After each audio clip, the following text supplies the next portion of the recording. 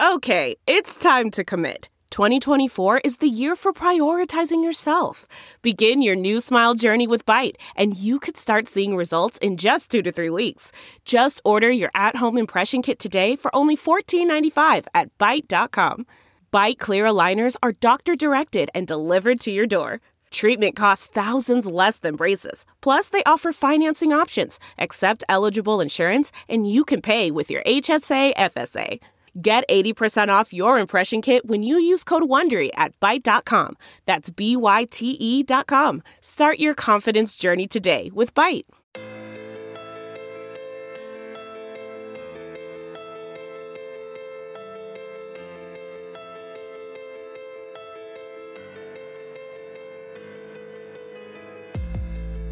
Hello and welcome to Gem State, the trials of Chad and Lori Daybell. I'm your host, Sarah Jacobson, and I'm joined by, once again, Gem State producer, Ryan Oswald. Hey, Ryan, how's it going? Hey, Sarah. This was another week just packed to the brim with witness testimony. The prosecution seems to be flying through witnesses. Pace of, I think we clocked it at about 8 a day in some cases. So they are really moving. There's a lot to cover. Just between how much evidence and then the different witness testimony we saw this week. Yeah, let's dive right in. Let's do it. So on Monday, Nicole Heidman with the FBI, she testified in front of the court. Now, Heidman was the one who helped investigate all of those electronic devices and communications for Chad, Lori, and then also Alex Cox. Right. The Heidman testified that they discovered 9 different phone numbers that were associated with Chad Daybell. 3 of which were of interest to them. 6 different phone numbers that were attributed to Lori, 3 of which they found interest in. And then the same for Alex Cox. 6 phone numbers, 3 were of interest.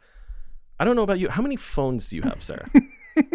2, but one of them obviously work. But yeah, no, nobody has 9 phones and, something good's happening. Right. Yeah. Absolutely. This was an interesting thing because they were also able with those phones, because part of what they were doing, part of what Heidman and her team at the FBI were doing was they were also researching what they did with those phones. So who did they call? Who did they text? When they can, where were they? Again, every single movement. So that even has location along with it, which is a really big part of some of this evidence that we found out this week. Absolutely. She and her team were able to contact Google, and they had a geofence set up. We had to kind of do some research to find exactly what she meant. Essentially what this is you can drop a pin on the location, in this case, Chad Daybell's property. And then they draw a digital fence around it, 250 meters around. Any electronic device that comes or goes within that geofence gets tagged and logged.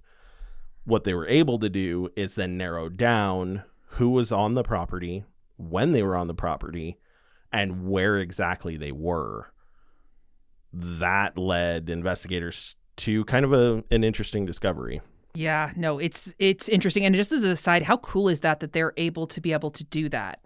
It's really cool. It's kind of mind-boggling that technology, it's just a phone call to Google to say, hey, let's get this thing set up. It's also a little scary, I think, just from that they are able to do that. Yeah. But I think the conversation about privacy is probably best saved for our next podcast. Yeah, we'll save that for another one. But yeah, no, not only did they have that, those pings, but one of the big pings that they got in this, again, geofence, is that Alex Cox pinged on Chad's property. It was at 11 a.m. on September 19th. Now, this is the day before Tylee went missing. Right. He also showed up a few times on that property in that geofence. The other one, and kind of the big revelation, was that they found him, or they marked him, at least with his digital devices, at the tree in the location next to the pond where J.J. Vallow's remains were buried. Exactly. So this is locationally for those listening, so they can exactly pinpoint where people are stepping within the property, whether they're near the barn, in the house, or like you said, where the remains were found. Right. That was kind of a big one. But I think really the big one at the beginning of the week, we had several, for lack of a better term, kind of big witnesses. Mm-hmm. And what I mean by that is just either they brought, a kind of startling revelation or a new revelation to the trial, or it was someone super impactful. In this case, more impactful was Summer Shiflett. Oh yeah, Lori's sister. Summer testified that she was first made aware that the kids were missing in December. And again, so Tylee went missing September 18th. So this is December, a few months later. Right. At this point, that's when media coverage is starting to pay attention, right? They were married in Hawaii already at this point. And so now she's hearing all this stuff secondhand. She testified that she didn't even know where her sister was. I don't think she was even aware, at least based off of the testimony, I don't think she was even aware that she was living in Rexburg at the time. Yeah, from what we're seeing, she had no idea where Lori's whereabouts were, let alone the kids. Right. So she's now starting to get wind, hey, the kids are missing. What's going on? She's having a hard time getting a hold of Lori, even finding out what's going on. Mm-hmm. Sounds like I don't want to say they were estranged, but it sounds like they just really kind of fell out of contact with each other. So now she's madly trying to get a hold of Lori mm-hmm. to say, hey, where are the kids? Yeah. That was a pretty tough one. We do have the phone call. Yeah, and we're definitely going to want to listen into that. Just a little bit of discretion, because it does hurt your heart to hear. Yeah, absolutely. We do want to give our listeners just a heads up. So because of the way Judge Boyce ruled, we're not allowed to have cameras or recording equipment in the courtroom. Nothing. And so what the court provides us at the end of every day, we get a full recording of the day at court. Just the audio. We don't get video or anything. But the audio, we're at their mercy for what equipment they use, where they put it, how all of that sounds. Mm-hmm. And so some of the sound is just, it's not great quality. For some reason it sometimes seem to put the recorder next to like a rock polisher or in like... Yeah, so apologies on behalf of the Ada County Courthouse. So we try and clean that up as best as we can. We know that the quality is not always the best, but we do play it because we think it's very important, that you're able to hear in the witness's own words exactly what it is we're talking about. Verbatim. Yeah, and then B, just because we really believe... Both Sarah and I believe, and then also CBS too, we believe in transparency, and we really want to make sure that we're showing you this is what they said, and this is kind of in their own words. So let's now play the call from between Summer and Lori. Yeah, let's take a listen.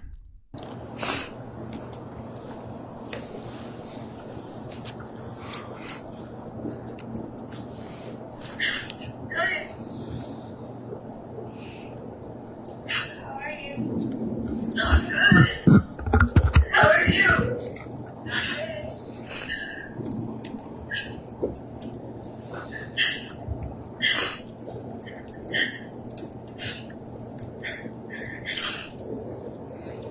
don't know what to say. I'm willing to listen if you want to talk to me. I just don't know what to say.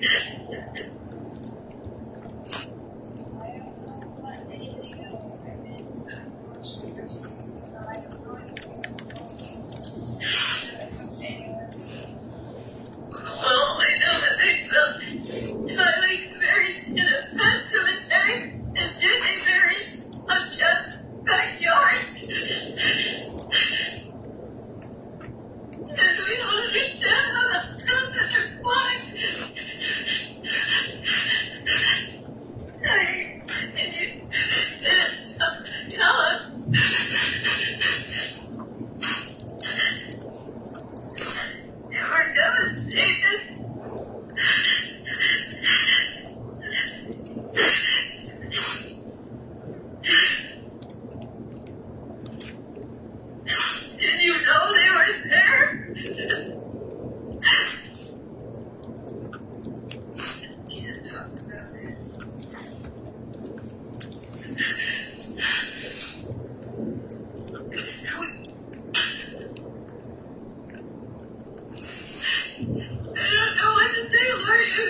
you know how much I love you and Alex.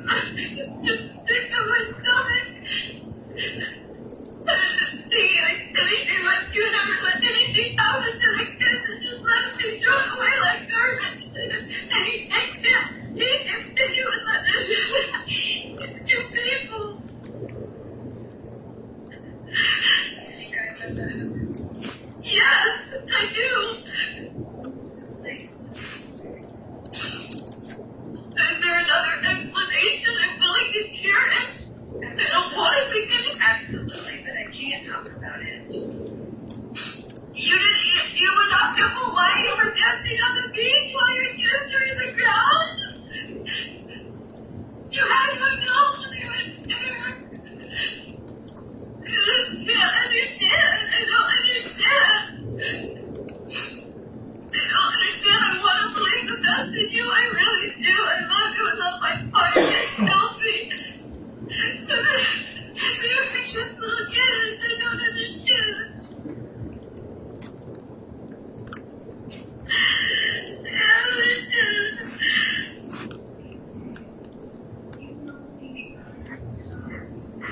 That's what I thought.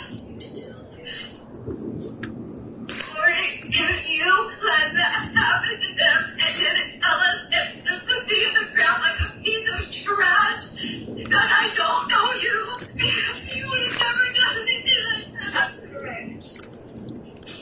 And if you knew and didn't tell us, that's not okay. We love them. We would have taken them. We would have taken care of them. You could have gone out and done anything you wanted. That's what you think? I don't know what to think. No, you haven't told us anything. We believe you. We stood up for you. I cannot. I would love to.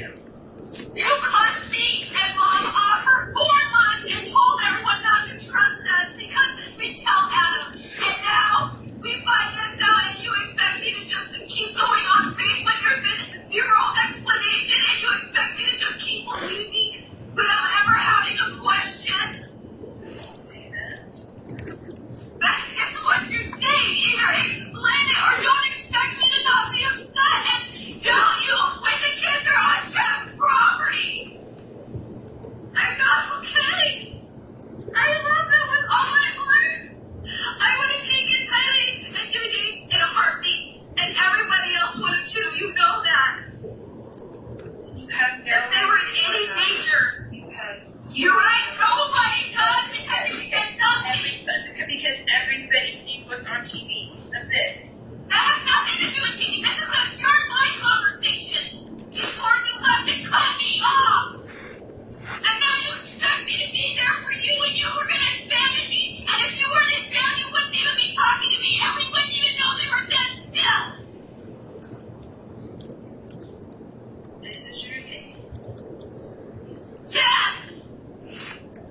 I deserve more than that. I've been there for you like a rock, and I went on TV and defended you. I've done everything to defend you, and I still would right now if you would tell me the truth. I would love to. I would love. Well, then, you didn't want to in October, November, December, January, or February when you weren't in jail. Why didn't you tell us then? Why you didn't call me when Alex died, which now I'm glad it's gone, if he was a part of this, but you didn't call to tell me Alex died or that your kids are gone? Nothing? You don't think that's going to cause pain throughout our entire family?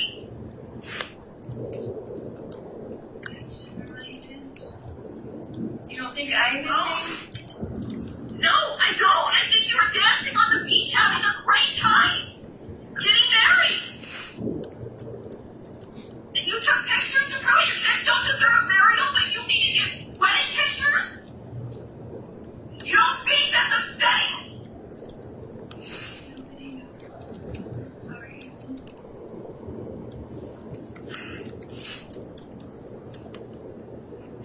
And nobody knows except for you and the Lord. Yeah, ask him. I have. And guess what? I don't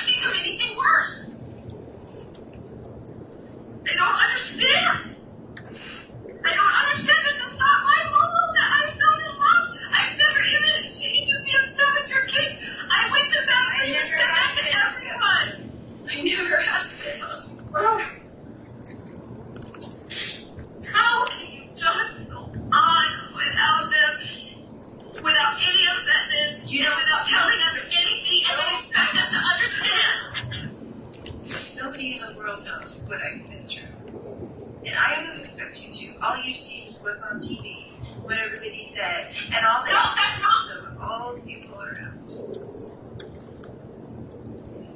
Okay, so now no, deceived. Everyone in the world is deceived except for you. Say, nobody's seen me on the floor crying. Nobody knows what I've been through. My children, I love more than anything. Lori, you were dancing on a beach with a smile on your face, taking wedding photos.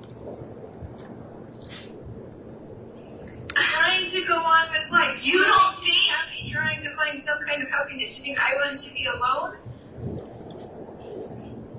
Do you think that your mother and your sister and your son don't deserve to know that the children are gone?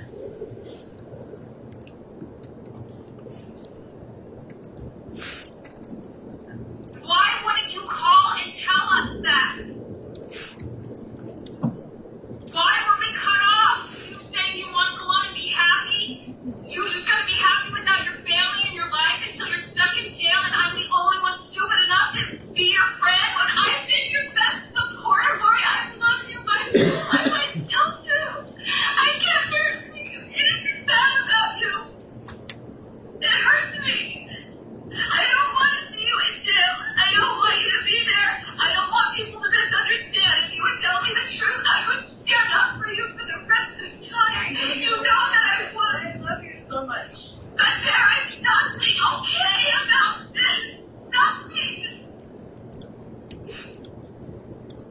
If you think it's okay, well, you have to say about this. It's okay. This is okay. Nothing about this is okay, Summer.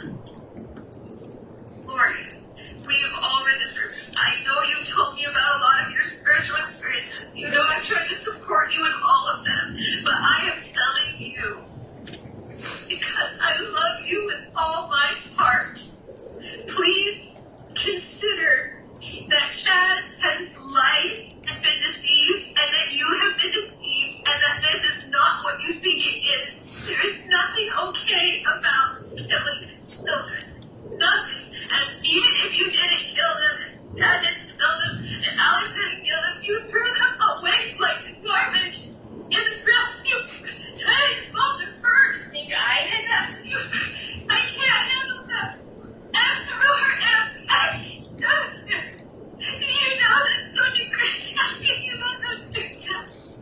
I don't understand. It's so painful. I can't even tell you. I don't know what else to say, but please consider that you have been deceived. And that is not Christ-like. There's nothing good in that. There's nothing good in that. That's not a test for you. They were innocent. And they were loved. And they didn't deserve to be loved their whole life. They took care of them their whole life. Me. Then why would you let me carry that way? I didn't. Well, then come up with an explanation publicly. Okay.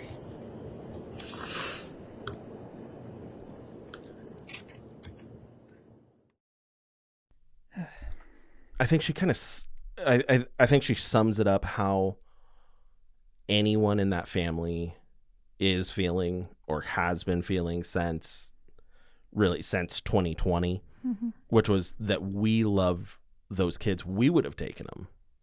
Why did this happen? Why did it end up this way? All of it. Yeah, no, all of it. The revelations that you're hearing in real time. I mean, right. It just hurts your heart, especially for the kids. Of course. And then for the family members that are left behind, we're going to talk coming up about other family members that were in court this week as well. But I think it just, every time you hear in their own words, you hear them say, we would have taken the kids. Why did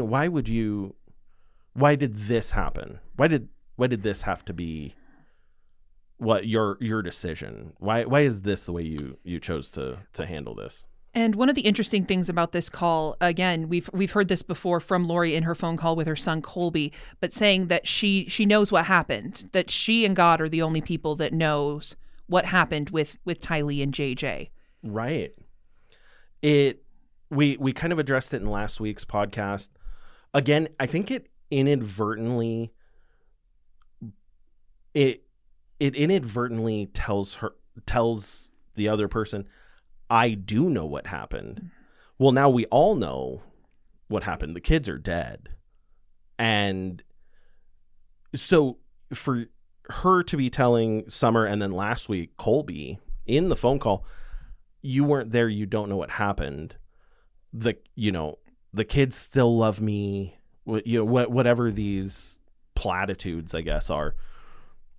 They also imply that she does know. Yeah, it's admittance that she knows what happened. Right. Because how could you say you weren't there, you don't know what happened, unless the opposite means I was there, I do know what happened, right?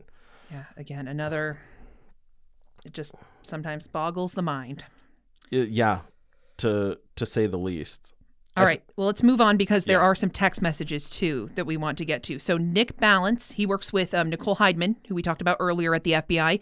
Now, he testified that text messages and phone calls between Chad and Lori, they were discovered around October 22nd. Now, this was around the same time of the burial service for Tammy Daybell. Right. There was text messages going on between Chad and Lori. It seems like it could have been even kind of during or right around the burial service, which I think is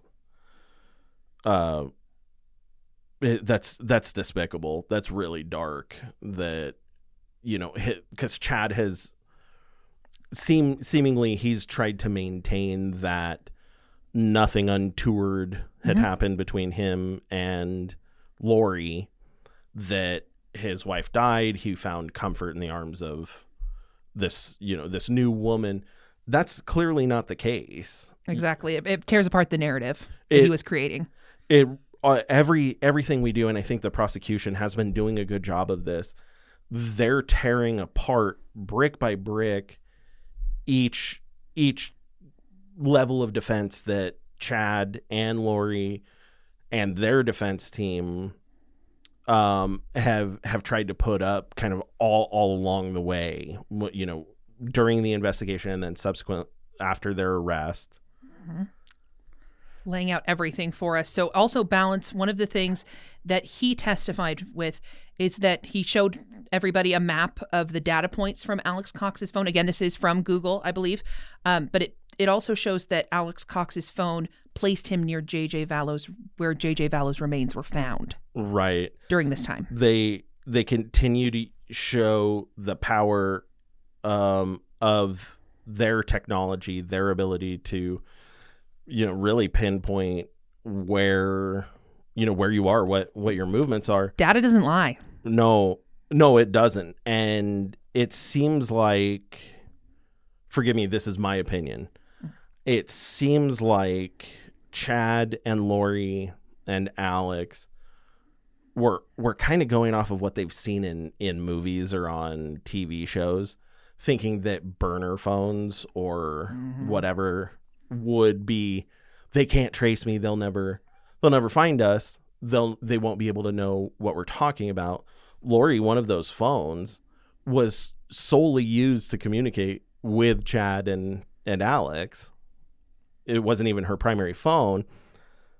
Well, that only works if you get rid of the phone. They found, I think we were talking about this, they found, what was it, a couple of the burners? Yeah. In the backseat of one of Lori's vehicles. Right. I think it was in the backseat. Don't quote us on that part. It was in the backseat of her car or in the backseat of Chad's car. I can't remember. One or the other. But yeah, so they find just a stash of the burner phones. The whole point of them being burner phones is that you have to burn them at some point, right? You have to throw it away, get rid of it. So I think it just, again, it just kind of appears that they're making this up as they go along. Yeah, this isn't done by a criminal mastermind. No, No, it's really not. Unfortunately, a lot of the actions that they took really hindered the investigation, really slowed things down, but they in no way stopped, obviously, the investigation or finding obviously finding JJ and Tylee. And yeah, they're able to piece it together. But also, one of the things too, along with Angela Kerndl, who we have inside the courtroom each and every day of this trial, we also have our chief photographer, Clint Richards, who's outside the courthouse throughout the trial. And he actually spoke with another family member, this time of Lori's uncle, Rex Connor. Now, Rex attended about 3 days of the trial this week with 3 of his daughters. Right. They said they wanted to come attend. They are family, right? Rex is Lori's uncle, as you said. I think it's all of the family members, extended family even, are really trying to process kind of in the same way that we are as a community, that we are, yes, just on a much more personal level too, because of course it's your family. Right. And with it being southeastern Idaho, tight-knit community. Absolutely. And so I think there's, I think he really, Rex does a good job. We're going to play the interview with Clint here. I think he does a good job of kind of summing up. They're there for trying to get some sort of answers. They're kind of searching. But I think sometimes, and especially in their case, you might get more than you bargained for. And I think that was kind of their case. Let's listen in. The comfort of your favorite seat is now your comfy car selling command center, thanks to Carvana. It doesn't get any better than this. Your favorite seat's the best spot in the house. Make it even better by entering your license plate or VIN and getting a real offer in minutes. There really is no place like home. And speaking of home, Carvana will pick up your car from yours after you finalize your offer. Visit Carvana.com or download the app and sell your car from your comfy place. Delve into the shadows of the mind with Sleeping Dogs, a gripping murder mystery starring Academy Award winner Russell Crowe. Now available on digital. Crowe portrays an ex-homicide detective unraveling a brutal murder he can't recall. Uncovering secrets from his past, he learns a chilling truth. It's best to let sleeping dogs lie. Visit sleepingdogsmovie.com/Wondery to watch Sleeping Dogs, now on digital. That's sleepingdogsmovie.com/Wondery. This morning was really hard. This afternoon, not as bad.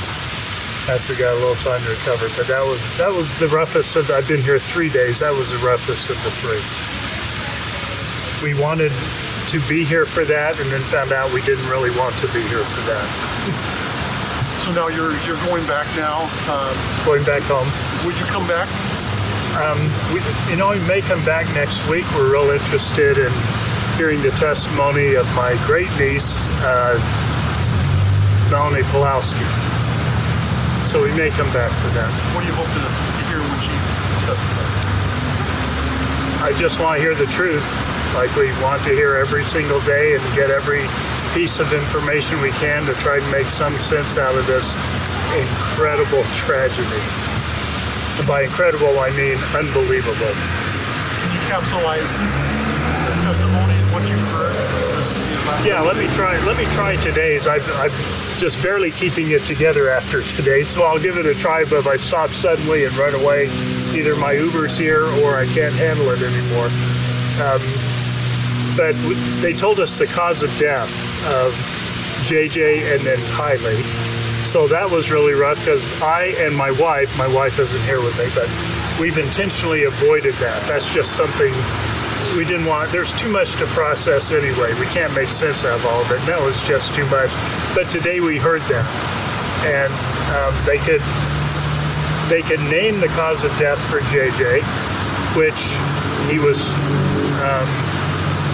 They put a plastic bag over his head and strangled him. We had hoped, in our fantasy, without listening. I know the details are out there, so people that are watching may already know this, but I didn't know it. And we had hoped that maybe he was poisoned, died, and then they did what they did with the body. That wasn't the case. That was terrible for us to hear. And then Tylee, we were hoping to hear something, how she died before her body was dismembered, which is bad enough. And the medical examiner said it was inconclusive. He couldn't tell how she died. So there will never be that answer unless someone comes out and confesses, which hasn't been the situation yet. So both of those factors are just hard for us to deal with. We wish we had more, but doesn't everybody? Isn't that what we all want? All of your listeners, all of your viewers want to hear what happened, what's the truth. How do you make sense of a tragedy that's of an evil that's beyond comprehension? We just can't. But the more information we can get, the better. We just won't get it all, unfortunately. Are you going to be okay not having closure? I don't think anyone's going to be okay. I mean, not only me, but I'm no different than anyone else. There are millions of people now, I'm sure, if not at least hundreds of thousands, at least 20 or 30. I mean, I'm sure it's millions of people now that need the same thing we need as family. Everyone that's heard this story has been touched by it, and we all want closure. We all want comfort somehow. We all want to make sense of, like I said, this something that's so far beyond evil that you just can't comprehend it. So what Rex was describing as he left court that day, of course, a rough day to be in the courtroom. Dr. Warren with the Ada County Coroner's Office, who helped perform JJ's autopsy, he was the one who was testifying that day on what was found. It was followed by a forensic pathologist from the FBI who then assisted with Tylee's autopsy. And yeah, those details were pretty grim. What follows, of course, is going to be a little difficult to hear. So we want to say some listener discretion advised. Again, this case, we're laying out this entire case for you, and we want in full transparency. So again, if you have to turn off, if it's a little too much for you, that's completely okay. Yeah, absolutely. I think both of us many times, even throughout this week, but throughout the trial, have wanted to turn it off. So we completely understand. Dr. Warren testified about the discovery and removal of JJ's remains, and then how they were transferred to him for the autopsy. This was kind of the first big shocking piece of testimony provided by Dr. Warren, was that he states that he believes he knows the cause of death for JJ as asphyxiation. Dr. Warren testified that after performing the autopsy, it was apparent that there was no other cause of death, right? All of the organs, everything else were in good working order. There's no blunt force trauma that could have caused it. This is through extensive testing as well. They're swabbing under fingernails. They're testing lungs. They're testing heart. They're testing brain. This is a long process of going through every single system within the body, and then also externally. Right. Absolutely. And then, he ruled everything else out and says that it was apparent there was no other cause of death. The plastic bag, which was wrapped around JJ's head and then secured by duct tape, all the way down his face, down to below his face, combined with the evidence of, and I think this was kind of the second big piece of startling information that we got, was evidence of a struggle. Yeah.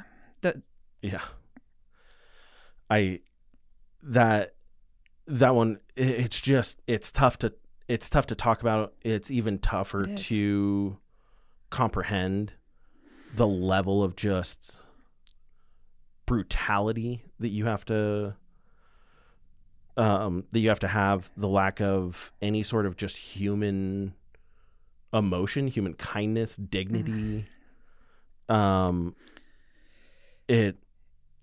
It's gruesome, and it really hurt. I think that was a tough one. Again, it makes your soul sick. Yeah. Just thinking about, of course, how someone could do that to someone. But of course that gruesome revelation followed by a description of how then Tylee's remains were delivered for the autopsy.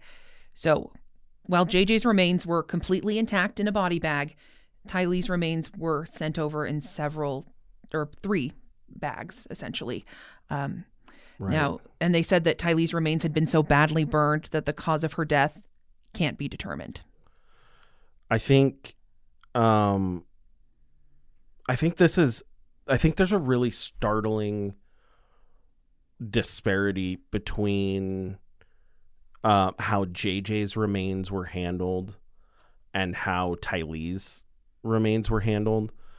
And it's kind of where let's separate out for just a moment. And I know it's really hard. Let's separate out the fact that both of these children, both children were murdered. Let's separate out that just for a moment to say, now, how do we handle their remains? Now, JJ was buried under a tree near a pond with his blanket.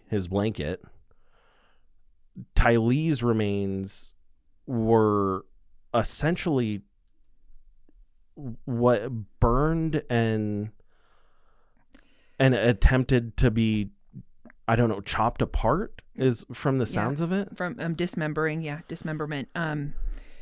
No, it's night and day, and then also obviously the pet cemetery. Right. It's an extra level of disrespect. I don't know how else to put that. That word doesn't feel right, but I mean, the desecration of a body, that's right. Yeah. That's for some reason, words multiple times throughout this experience so far seem to fail me because I don't think I'm able to find words that hold enough gravity to the moment. But as you heard Dr. Warren testifying about how JJ was delivered in a body bag, right? And then just the stark difference of then to turn around and say, and then Tylee was brought in these multiple different bags because it was like scattered across. Yeah. Investigators or forensics had to go through and find each piece and try to piece that together, figuring out what's what. It's and then also one of the things I want to point out too is because it was so different in how they were both murdered. And then we go back to, I think it was probably 3 episodes ago when we were talking about some of the rules of this religion that Lori and Chad had made that when souls were possessed, that they could either be bound or burned. Right. And then you see both of that playing out. Right. With her children. With her children. This is something I think that I think this is what keeps so many people coming back to this case I think ultimately so many of us are just trying to understand something that we can't understand. The idea that you could possibly do this to a child, let alone your children. And completely. I don't know if, and that's the sad thing, I don't know if anyone is going to be able to figure that out. Right. I don't know that any of us will get really the answers that we seek. I do pray for the family and all those involved, of course, that they get some measure of justice, even if it's not closure. In this case, and whatever justice takes, however that takes its shape. So again, a lot of the questions that people are asking themselves, we may not know the answer to, but what we do know now is that from how badly Tylee's remains were burned is that we're not going to know the cause of her death. It's, as according to, of course, the investigators, it is now not determined. Right. I think that really adds just kind of another layer of the unanswered questions. Although I have to say, I think now knowing how JJ died, I'm not sure it would have really brought any sort of satisfactory answer. It's wounding to hear. Yeah, I don't think there's any satisfaction. I don't think anyone can derive any satisfaction from any of this. But the thing is, we care, and we care about these children, and we care about these family members who are trying to find justice. Right. No, absolutely. I think to shift gears here, we have talked about this kind of a few times. The prosecution has a witness list a mile long. They backed up a Brinks truck worth of evidence. The defense seems to be, when they do cross-examine a witness, which is not always, it seems like they're largely asking for, where did you go to school? Or what was your expertise? Like, where did you get your professional training? Credential confirmation, definitely. That's what I've noticed this entire trend with the defense. I want to ask you about this because I just want this part has interested me.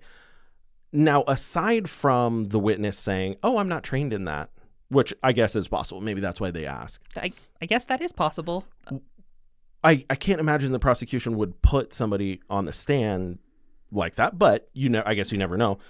The defense, a lot of these witnesses are FBI agents, Idaho State Police employees. Mm-hmm.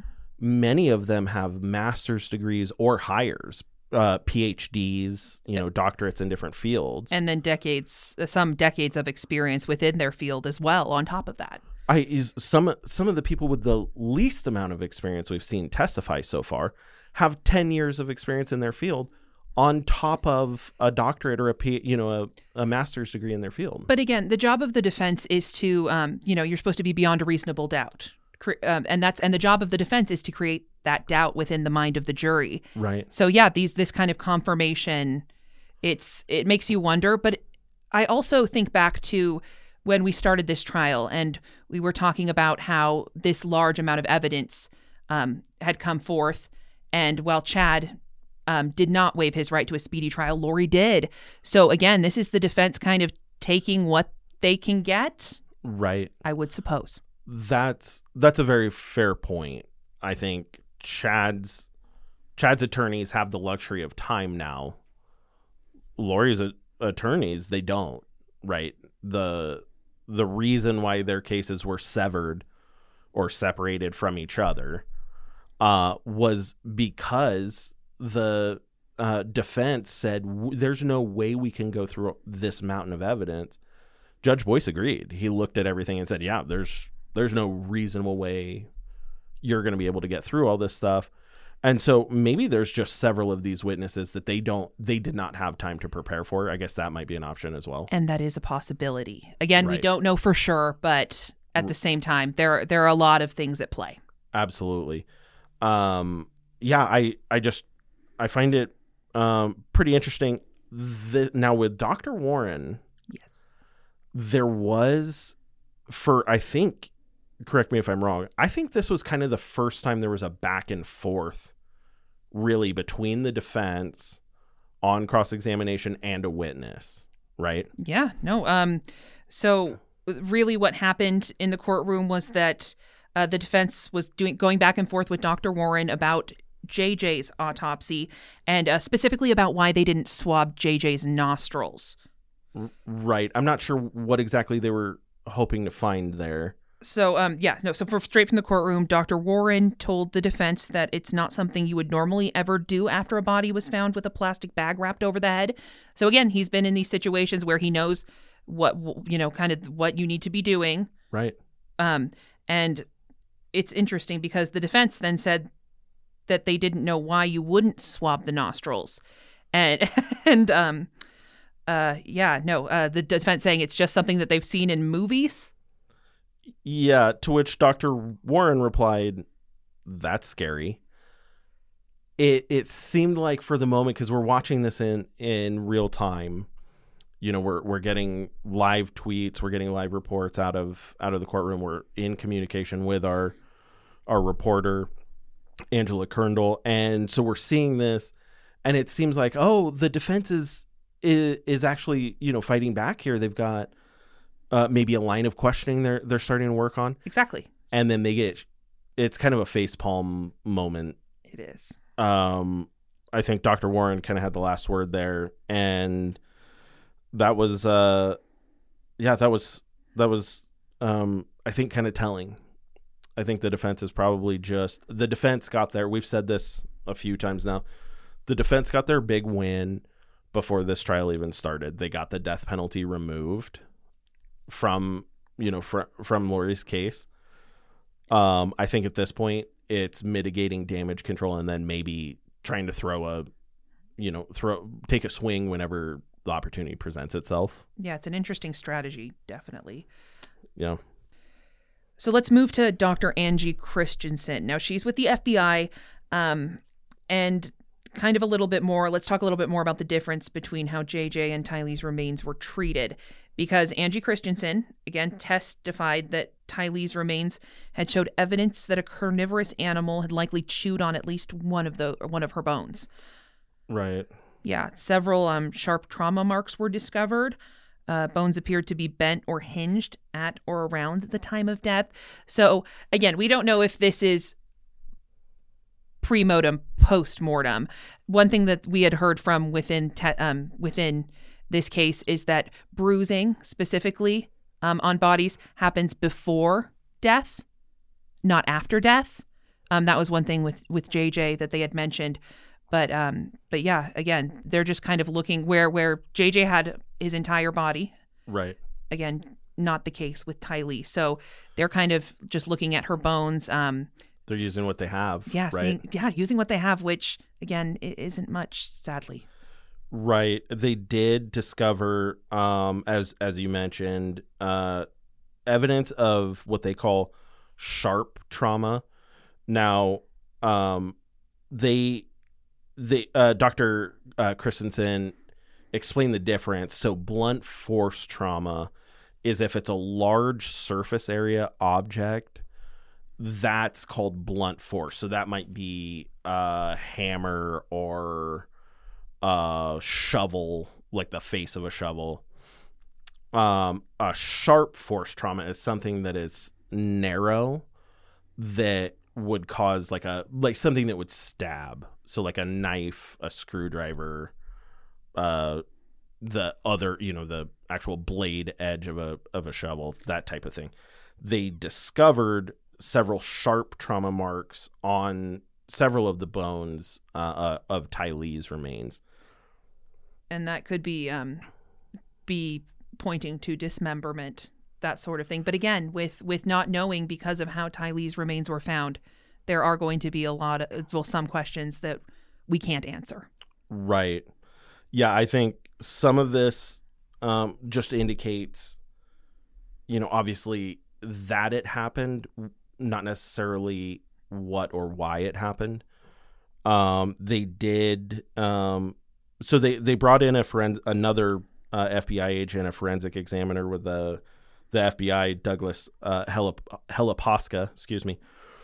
And he is somebody who's an expert in tool marks specifically. I didn't even know this was a position.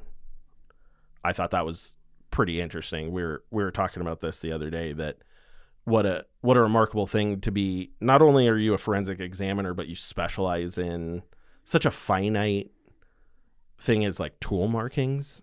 I thought was well, and when you're in that type of a specialized discretion, you've seen things. You know what you're talking about. This isn't his first rodeo. No, and he said he's testified to this hundreds of times, performing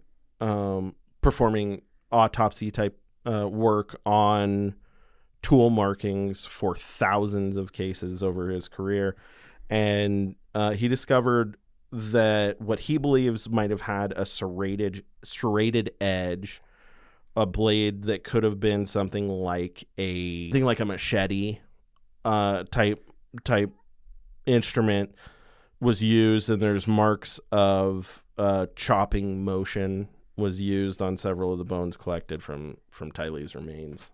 All right. And then they brought in a forensic biologist with Idaho State Police Lab who testified, Catherine Dace. Now, she testified that Tylee's DNA was found on not only a shovel, but also a pickaxe that was found on Chad Daybell's property. Now, they were also found, those items, with blood and pieces of burnt flesh on them. Yeah. I think there's kind of two telling pieces of this. Obviously, as we've kind of already said, this is not a criminal mastermind at work here. The fact that they would even just keep the shovel and pickaxe laying around to be found. But also that, again, just as we've kind of the theme of this episode so far, it's just the difference in how the two bodies were treated. I don't know if it was just sheer panic or whether this was the idea of here's how we're gonna dispose of these remains. But I think the farther we continue to kind of go down this wormhole, it just shows such lack of care. Yeah, such completely disrespect. Yes. That's yeah. All right. Well, all right. Let's fast forward to Thursday, where Tara Martinez with the Idaho State Police Forensic Lab testified. Now, she was tasked with testing fingerprints that could be found on any plastic bags, tape, along with other items discovered with JJ's remains. Now, Tara delivered news that I think may have suspected, that we all suspected a little bit, but it was still shocking to hear out loud. To be honest, I mean, we had already talked about this earlier, Ryan, off the podcast, right? But having this confirmed to us again by Martinez, so she was able to lift finger and palm prints off the plastic bag that JJ was wrapped in that matched Alex Cox. Yeah, I mean, yeah. Well, I think, as you mentioned, we've talked about this. I think we've suspected. I mean, before Alex died, he had told his then wife at the time, who also testified earlier, that he had thought that he was being set up. Right. Yeah. He was afraid he was going to be used as the fall guy, which obviously then, that shows that you're involved in some way. Yeah, he has his hands in it. He's an accessory. Right. And I think that, but just seeing the confirmation, seeing the fingerprints and the palm prints on the bags is it's just brutal. That's your nephew. It's a really sobering realization. It really is. I think we all didn't want to believe that, but now we have that confirmation. Yeah, absolutely. I think that was a really big bombshell. I think this is really interesting because I think it shows that Alex, for lack of a better term, is probably the trigger man, so to speak. The one that maybe actually physically committed the murders. I think what's interesting is so the prosecution, in order to get the conviction, they don't need to have Lori actually physically commit the murder, but they need to show that she commissioned it, she wanted it, she was part of the conspiracy to make it happen. And so I think they need to really bring it back, because now physical evidence ties Alex Cox to the murder, at least of JJ. There's plenty of physical evidence there. Plenty. Now, the second half of this trial will have to work on setting up Lori's involvement in how she maybe orchestrated this, wanted it to happen, ordered it to be happen, whatever the case might be, right? We'll have to wait and see. But to me, if I was to put this trial so far into two halves, the first half so far has really set up, okay, the kids were murdered. They were found on Chad Daybell's property. Chad and Lori were lying about where they were and who they were with and the kids' whereabouts. They were lying about it to everybody. But so far, the physical evidence just shows Alex Cox was there for, was at least present, was there, and buried JJ. The second half of this, I think, is going to be the really make it or break it, I guess, as far as how do you bring this home now to say, okay, Alex Cox might have physically murdered JJ and presumably Tylee, but we know, okay, his fingerprints and palm prints are on the bag, right? What now, the second half of this, how do you tie that together to say Lori told him to do this? Exactly, the premeditation, the narrative. Right. And I think we've started seeing some of that, just with the calls, the text messages, Definitely. I think that they've already began. My personal opinion is that the prosecution has already begun setting that up pretty well. I agree. I think just bringing it back to the defense, I think if the defense has any sort of shot, which I think it's probably a long one, we can be honest. If they have any sort of shot, it's to now try and hang this on Alex Cox. To say, hey, there's physical evidence that ties him to this.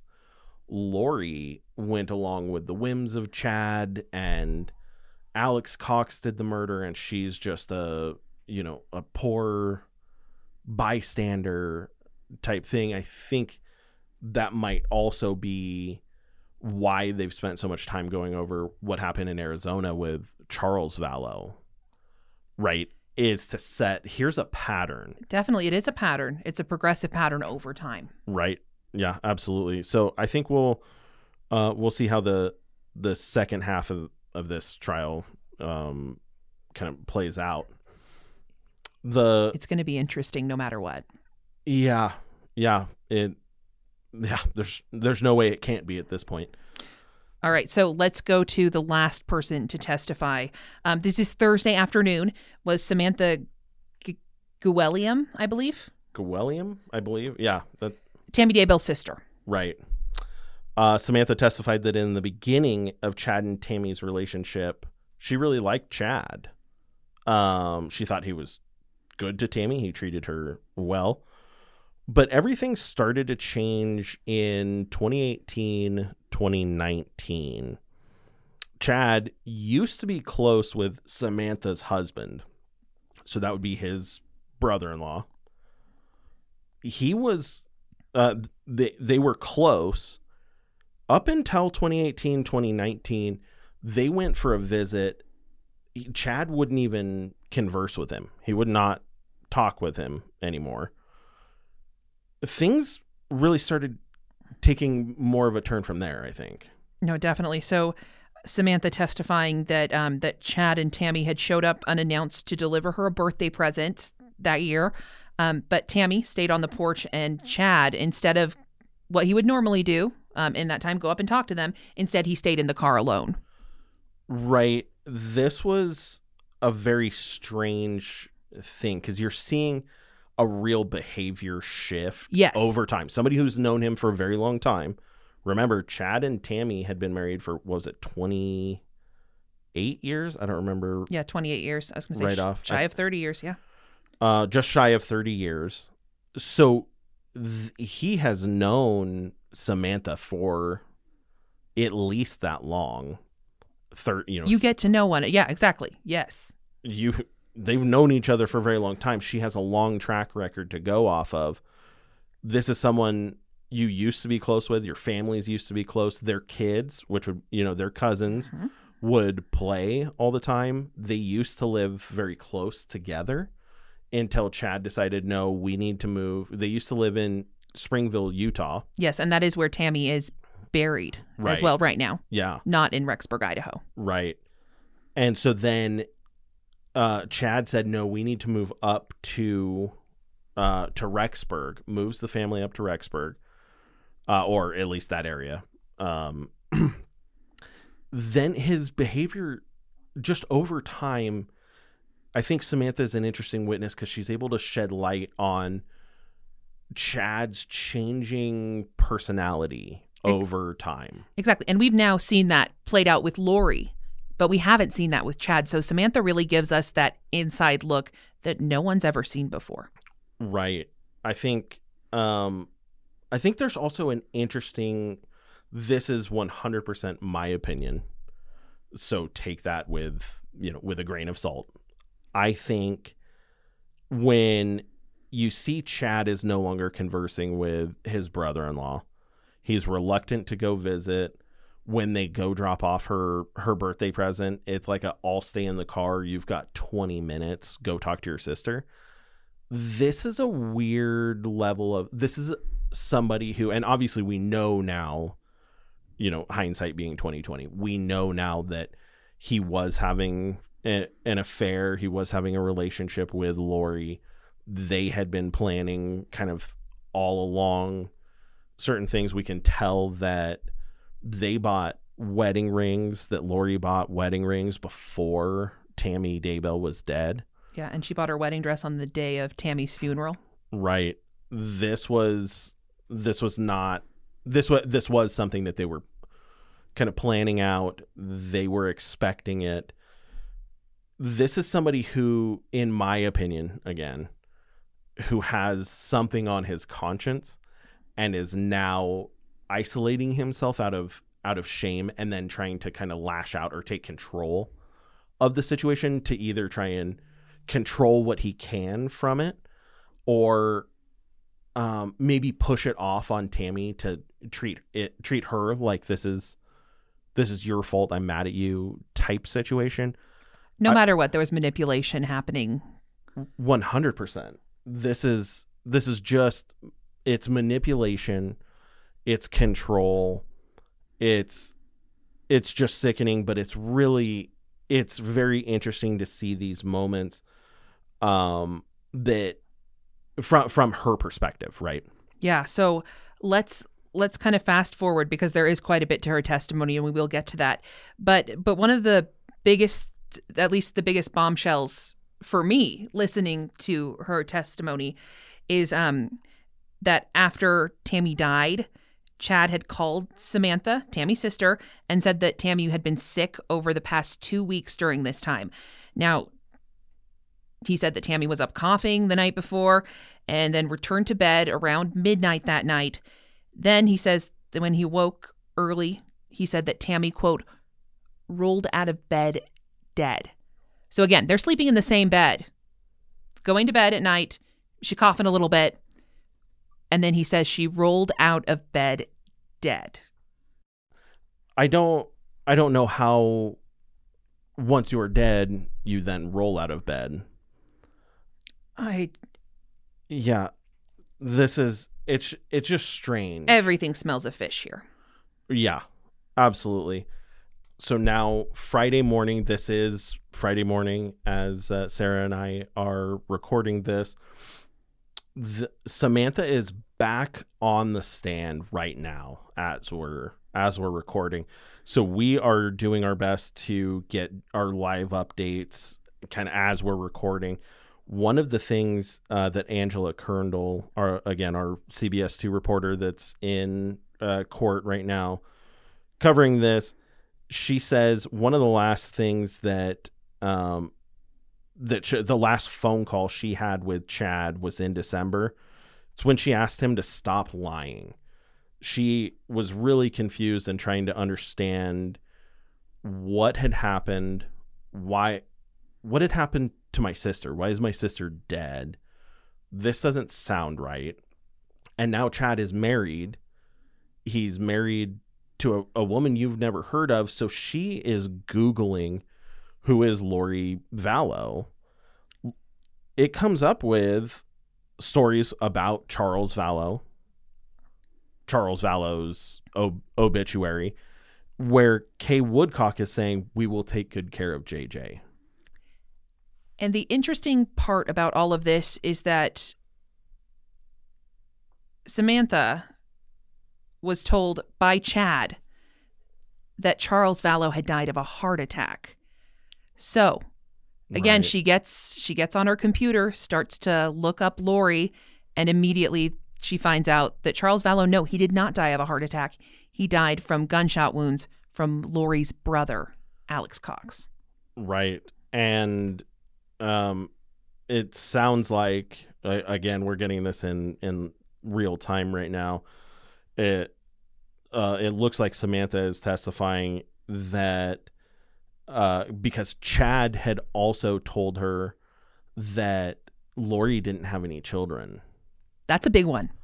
That's really big. So he told her she doesn't have any children. Well, of course, shortly after or while all of this is going on, of course, she finds she does have 2 children. They're just missing. This is right around the same time that Nate Eaton from East Idaho News had caught up with them in Hawaii. That clip was going viral. It's starting to get picked up across nationwide news. And then, so that's when the last phone call happens between Sam and Chad, when she says, stop lying. What is going on here? Well, and she also says, please tell me about this woman you replaced my sister with. Right. That's gut wrenching. I really feel for her. I really feel for just everyone that's been involved in this case. We're going to continue covering this. If you'd like to get live updates from today, you can follow us on idahonews.com. We have a live blog that's being updated regularly. You can also follow us on Facebook and Twitter. We're at CBS2 Boise. And thank you guys so much for joining us. Please like and subscribe. Leave us a review wherever you're listening, because it really helps us out. Again, I'm Sarah Jacobson. I'm Ryan Oswald. This is Gem State, the trials of Chad and Lori Daybell.